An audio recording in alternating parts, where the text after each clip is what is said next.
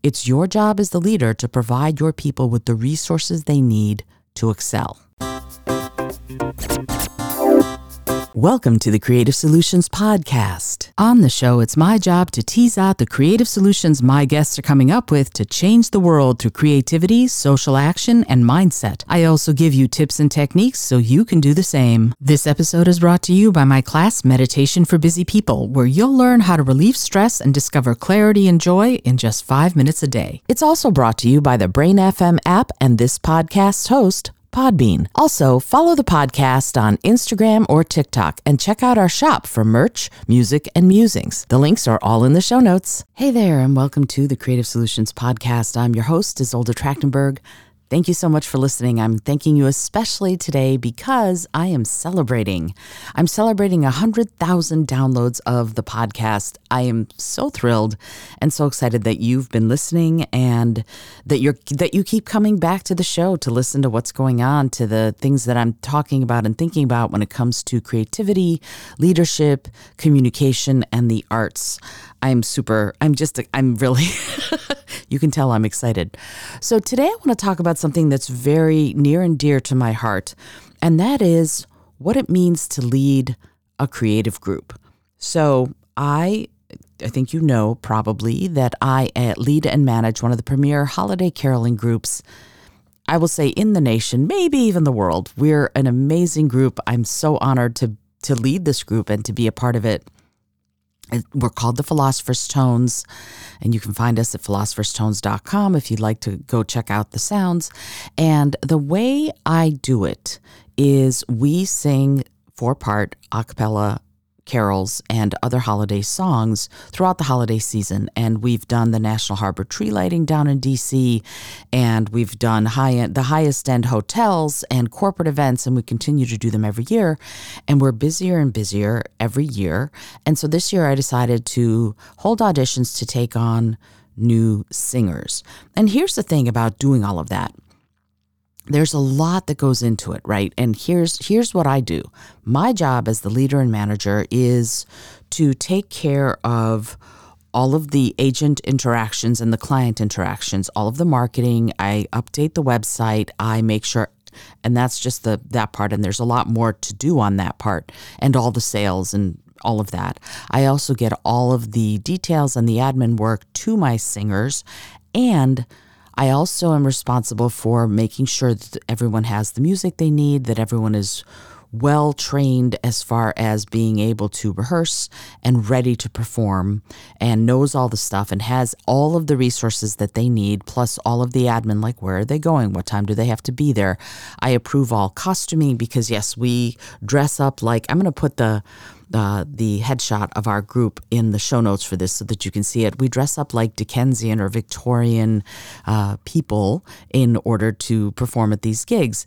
And one of the things that sets us apart from all of the other holiday caroling groups is that most of them they sing, and there's nothing wrong with that. You're being hired to do caroling, you go and you carol, and that's fabulous.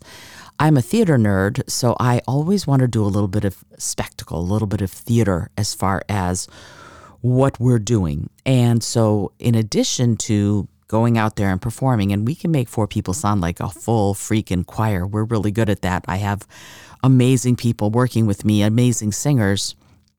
Shout out to all of you folks. The Phil Tones are the best. Anyway, so in addition to doing that, the other thing that we do is we're characters. We interact with the audience. We engage them. We ask for requests. We have a lot of fun together. We make people laugh. And that's one of the reasons we get a lot of repeat business. So as the leader, that's all stuff I'm trying to do. In addition to all of the actual singing and admin and marketing, I work with my people on how to be characters up there, how to actually give a real performance as far as a theatrical spectacle instead of just the music. Now, don't get me wrong, just the music is fabulous. There's a lot of incredible music that's been written to be sung around the holiday season. And we don't just do Christmas carols. We do some Jewish music at that time of year, some nature-oriented spirituality music at that time of year. We do a lot of different kind of music to sort of appeal to the various and different kinds of audiences we're going to have. Plus, we sing in various languages. We sing in Latin, we sing in Spanish, we sing in French, we sing in German, in addition to, of course, singing in English. So there's a lot of outreach in that way to engage audiences in lots of different ways. And when we are in front of a primarily Spanish-speaking audience and we sing Pastores a Belén, for example, in Spanish, wow, they're so excited. So we want to, and this is me as a leader encouraging everyone to, in the group, to know these things, to be able to do them, and to be able to perform them in such a way that they are, again, engaging and interacting with the audience instead of just performing for the audience. Not knocking anyone who performs for the audience, that's great, and I'm going for something a little more. And one of the things that means that I have to do is work with my singers to make sure that they have all of the pronunciation right, that even if they don't speak Spanish, for example, that they need to learn how to sing the lyrics in such a way that the people listening, if they're Spanish speakers, are going to be able to understand. And interestingly, a lot of the singers in the group know your German, know your French, know your Italian, but they don't know your Spanish. So we're doing a lot of work on making sure that everyone has those chops, because I don't want to go out there and sing Pastores a Belén. I want to sing Pastores a Belén, right?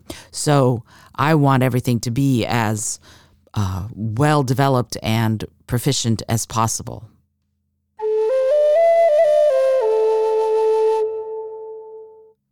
As the leader and manager of the group, how do I do that? Well, first of all, I need to know all the music backwards and forwards. I choose the music. I purchase, a lot of it is in public domain now, but I purchase the sheet music that we need, that we're going to be using, and I arrange some of it, and some of the other singers do too. Some of the other singers arrange music, but they then disseminate it to everybody, so everybody has all of the resources that they need. And then we go over it and we teach it. And it used to be in the tones that we had more people who didn't really read music, who needed to have things plucked out on the piano. And I play piano well enough to be able to pluck things out, but not in bass clef, because I'm primarily a violinist and a soprano, so I don't read bass clef very well. Darn that I didn't learn how to play the piano early in my life. But luckily, we have a professional pianist in the group, and she's able to play the music with all four parts simultaneously if we need it. But Valerie, shout out to you, is able to do that.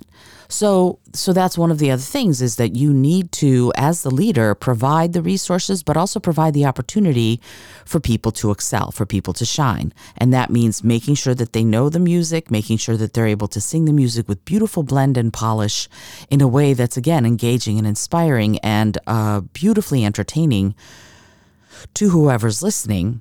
So that's part of it. The other part of it is, luckily, again, shout out to Valerie Higgs, who, if you listen to the Two Women of a Certain Age podcast that she and I did for a while, she was the other woman of a certain age on the show. Anyway, Valerie also is the musical director of a church choir, and so therefore has access to the church that we rehearse in and that we held the auditions in. Thank you, Valerie. One of the things I recently found out, by the way, is here in New York City, there are places that you can get where you can get free rehearsal space, which blows me away. And I'm ridiculously excited to know that, because right now I'm writing, I finished writing a play called Overheard. I'm in the middle of editing it. And I'm going to be putting it up on its feet, applying for grants, all of that. And in order to rehearsal space can be very expensive, and being able to find a place that is free to use that I can actually sign up for and have, 4 weeks of rehearsal blows me away. It's amazing to have that even a possibility in a city as tightly packed and as incredibly busy as New York City is. So anyway, the Philosopher's Stones, interestingly, are mostly still in DC from when I lived and worked there.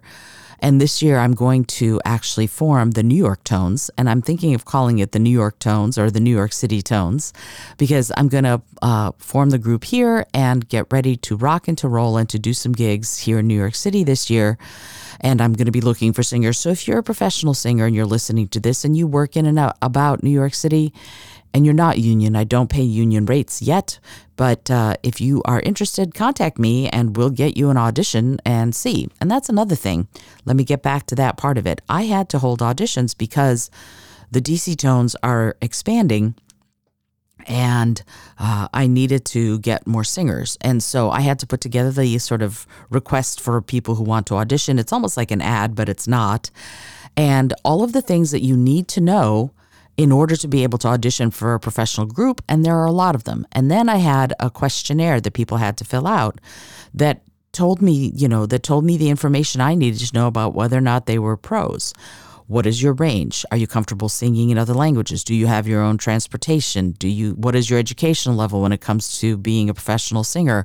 What are shows you've been in? Things like that are all questions you need to have answered as the leader before you take someone on. And one of the other most important things is, and this is something I asked the group to think about when we were holding the auditions, and this was, do they vibe with the rest of the group, right? If someone comes in and they even if they're an amazing singer, if they're just not a good fit for the group, then it's not going to work long term, because they seem like super easy and super fun, but they're high pressure situations. You're four people, sometimes singing in a crowded mall with people walking by you, and things get frustrating, and you get there and the person who's the contact person isn't there.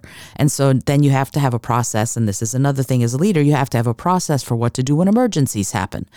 And I tried to have all of that information for them. Here's the contact person, here's the phone number, here's the security office, where are you going to be? All of that stuff is stuff I as the leader have to do for them in order for them to, again, be able to excel at what they're going to do, which is show up, sing, give a phenomenal performance, leave, and then get paid. Yay. So these are all things that I have to know about the person as they're auditioning. So I don't audition them myself. It's kind of a democracy in the Tones. We were all there and we all auditioned everybody. And then once they auditioned, after everybody had left, we discussed it, and I took everybody's opinion into account. And luckily, everybody else's opinion matched my own.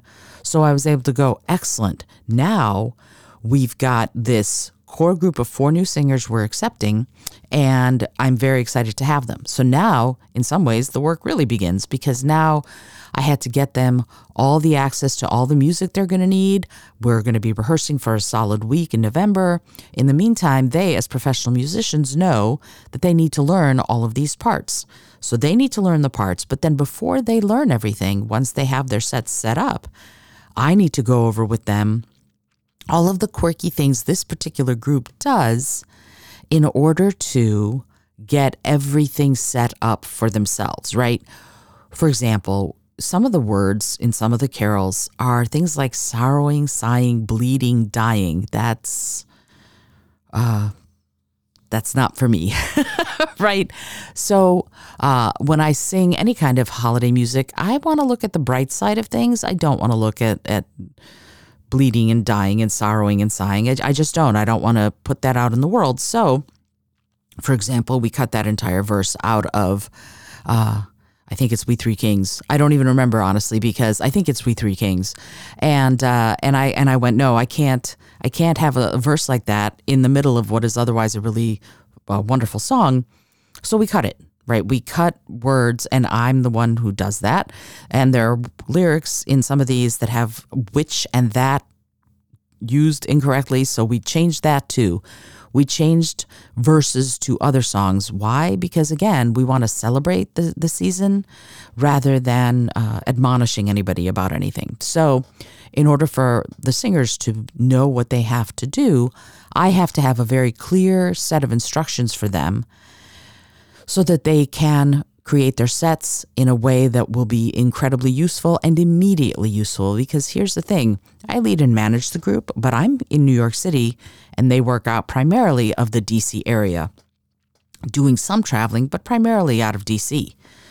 So that means I'm never there to perform. I perform 6 gigs a year for one organization, one place, and that's Nemacolin, which is a resort out in the mountains of western Pennsylvania. I perform for that. Otherwise, I don't perform in DC, and that's one of the reasons I'm setting up the New York branch, the New York City Tones, or however I end up calling it, because I'm going to perform in New York. And I won't be available for weekends, so I'm going to find a soprano who can take that on here in New York City. So you see what I'm saying, though? There are so many different aspects of doing this leading and managing work. You are responsible to and for the singers. And this is something I told them all at the auditions, and everybody was here to hear it. If something gets messed up, if something goes horribly wrong, ultimately, it's my fault. As the leader, I don't blame my people for what has gone wrong. I take the blame.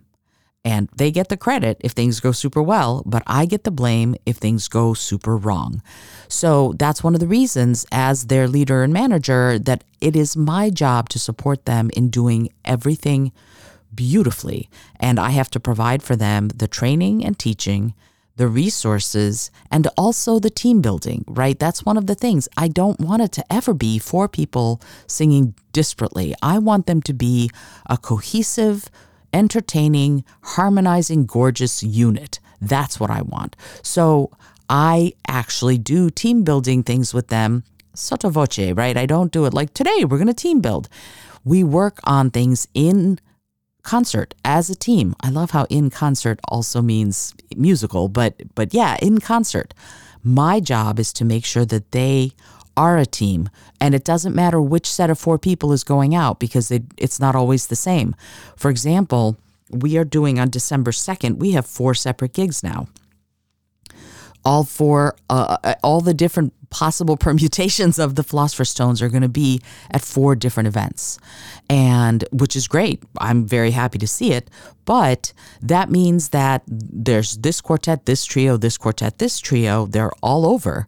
And on December 9th, we already have gigs also. Different people are going to be working different things because some of the singers are already professional soloists with church choirs and have events at their churches, for example.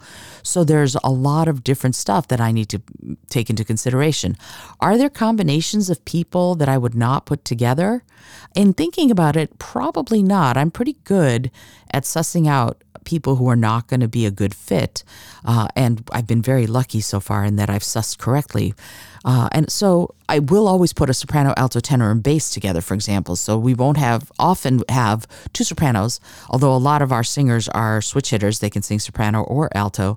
But my point is that I won't often have, a call for 2 tenors to sing together. So I don't need to worry about that so much. What I need to worry about is, do these 4 people sound good together? Do they blend well together? Do they get along together? Is there chemistry when they're on stage? And that's what I'm thinking about. But luckily, I've chosen a team that everybody can work with everybody, really. There are some people who are more introverted, and I probably wouldn't put those introverted people in one quartet together because then it comes up against, 2 people are extroverted and 2 people are introverted, and the extroverts have to sort of shine more because the introverts are a little bit more like, I want to sing, but I don't want to engage the audience. So I try to keep it so that there are 3 extroverts and 1 introvert at the most, and there are some introverts in the group, but at the most, I want only 1 introvert per gig. And you have to think about this stuff. You have to think about personalities. You have to think about the psychology. You have to think about the way people relate to each other and to the audience. All of that stuff has to be stuff I think about as a leader to minimize anything going wrong and to maximize the entertainment quality of what these incredible singers are going to do. It's not something that they and I talk about very often because it's my job to do that. It's not their job to think about it. It's my job to think about it. So I do that in order to be able to, again, have this professional group entertain people all over the country, but really mostly on the East Coast, but still travel and entertain all through the holiday season in a way that works substantively for them and for me and for the agents and for the clients, with minimal fuss. That's another thing. As the leader, I don't want things to be all wonky. I want them as streamlined and useful as possible so that it can go on without me being there. I don't have to be there for these gigs. Other than Nemacolin, where they request specifically that I am there, I don't need to be there. My singers are great. They know their stuff. They're going to sound amazing. The new people are going to learn their stuff. And another thing, there's going to be no gigs where there isn't at least one veteran performer of the group at the gig, right? Because I'm not there. I designate a leader for each gig, and the leader is going to be a veteran performer. Now, next year, these new singers are going to be phenomenal.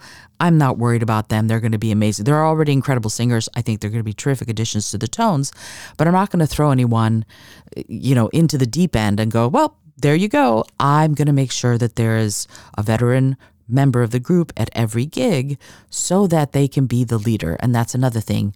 Take care of your leaders. If you are designating, if you're a leader of a group but you can't be there and you have to designate someone else, make sure that they know that you appreciate them and also appreciate them financially a little bit. And honestly, I can't appreciate them financially very much. I wish I could do more, but anybody who's leading gets a bonus stipend from me. It's out of my pocket for leading. Right. So because they have extra work to do. They have to be there on time. They have to interact with the client or the client's representative, and they have to choose the songs, and they have to figure out what parts of the sets we're going to be in, and they give the starting pitches. They have to do a fair chunk as part of what they're trying to do. So I am very interested in making sure that my leaders feel appreciated, and it rolls downhill. They're going to make the singers feel appreciated. Now, one of the things that will happen is, and I've talked about this on previous episodes, sometimes things go wrong, and I'm always available. Unless I'm singing myself, I leave myself as the leader available to the singers to call me within a couple of hours. So if something goes horribly wrong, you've got 2 hours to call me but right when the gig starts, if I'm gigging myself, I'm not going to take a phone call. Usually my phone is off, and they all know that, right? They know that they have to let me know any emergencies as early as possible. Now, if it's an emergency when it starts, there's sometimes nothing you can do. Stuff happens. But I want to be sure that my singers have everything they need. And I actually was talking to my business coach, and she said to me, well, I certainly hope that you're going to push these gigs a lot this year. And one of the things that I was able to say was, I don't have to push. I market some, but honestly, I don't have to push a lot because we get so much repeat business. Why? Because my people are amazing. They know what they're doing. They're entertaining. They're engaging. They sound gorgeous. They're beautifully dressed in these fun Victorian costumes, and they come in, they're pros, they do the show, and everyone enjoys them, and then they leave. And that is what I want. I do not want anybody to feel like they're suffering. I don't want anybody to feel like, this. I want people to be out there enjoying themselves, engaging the audience, giving a great performance, and then they get paid, and they get paid well. And that's one of the other things. When you can pay your people well, pay your people well. That's so important. Like, one of the things that I was doing an event, and I was talking to a bunch of the people at the event, and they said, this company spoils us. They're always doing these really fun events for us and making us feel wonderful. And I said, that's great that they splurge on you. And the question I have is, do they splurge to you? In other words, putting on huge grand events for your people to celebrate them is great. And also, and I know people say, people don't always want money as the thing. In today's economy, a lot of people want and need money, especially performers, especially creatives. So if you're leading a group of performers or you're leading a group of creatives, share the wealth. And that's the way I look at it. Nobody in my group is unhappy with what they're making. In fact, I've been told that I pay more than other caroling groups, which is awesome. That makes me very happy because I want everyone to feel like they are honored. Like I am honoring them. I do honor them. I think they're amazing. And I want everyone to feel that I respect them as performers, as musicians, as professionals. And one of the ways to show that support is to, as often as I can, pay them as well as possible. Sometimes, and the only time I will ever ask anyone to perform for free is for something like a battered women's and children's shelter, which we have done, because, if you're in a shelter around the holidays, my goodness, you probably need some entertainment and some cheering up. And one of the great things about this group is that they're willing to do that. So we've done that. We've performed for free for those kinds and only those kinds of causes. I've had other people go, oh, but we're such a good, no. Unless you are helping defenseless children and women or defenseless animals, no. I know that this is where I draw the line. This is how I, as the leader, sort of go no. And I don't ask them to do it often because they're professionals, they have lives, they have work they need to do. But for these kinds of really great causes, I absolutely will. So if you're leading a creative group of any kind, I could talk about this forever and ever, but if you're leading a group of any kind, you have to remember a couple of things. It's your job as the leader to provide your people with the resources they need to excel. It's your job as the leader to know communication skills well enough to be able to work with your people so that you are building and continue to build an authentic relationship. Know the psychology of groups well enough so that in the group you can see when there are conflicts and how to resolve them, and also how to keep building that team. You need to know how to do that. And I run workshops with companies and organizations on how to build teams, especially how to build teams of creatives and how to build teams of scientists and engineers, because often they're introverts and they don't think about how they could work better together.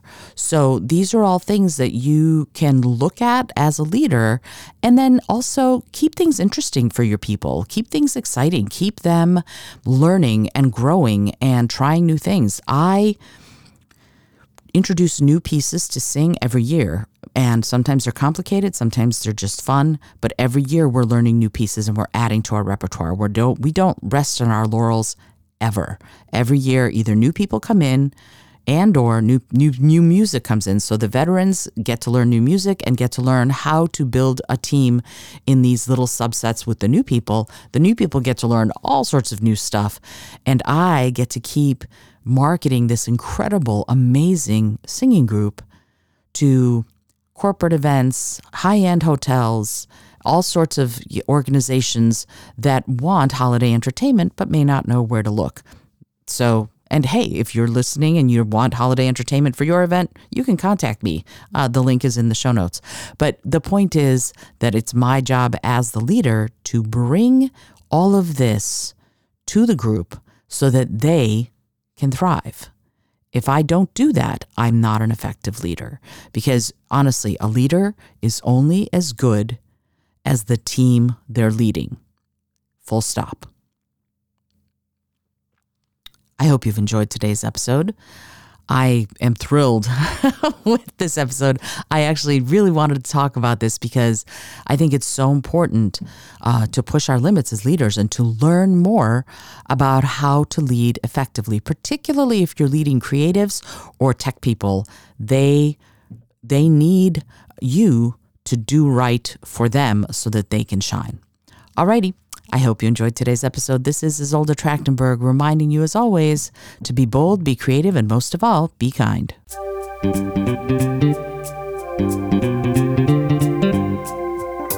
Thank you so much for joining me today. I really appreciate you being here. Please subscribe to the podcast if you're new, and it would mean the world to me if you told a friend about it.